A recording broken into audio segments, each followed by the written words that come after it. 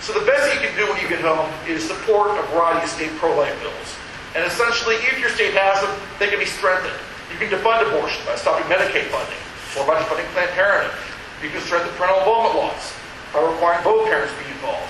You can strengthen informed consent laws, require the woman to see an ultrasound, or require 2 trips to the clinic. That raises the cost, that stops some abortions from happening.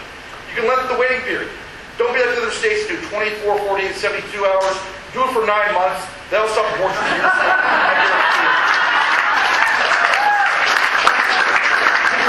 As well. Work with safe standards in hospitals and require the abortion buyers from admitting privileges of hospitals.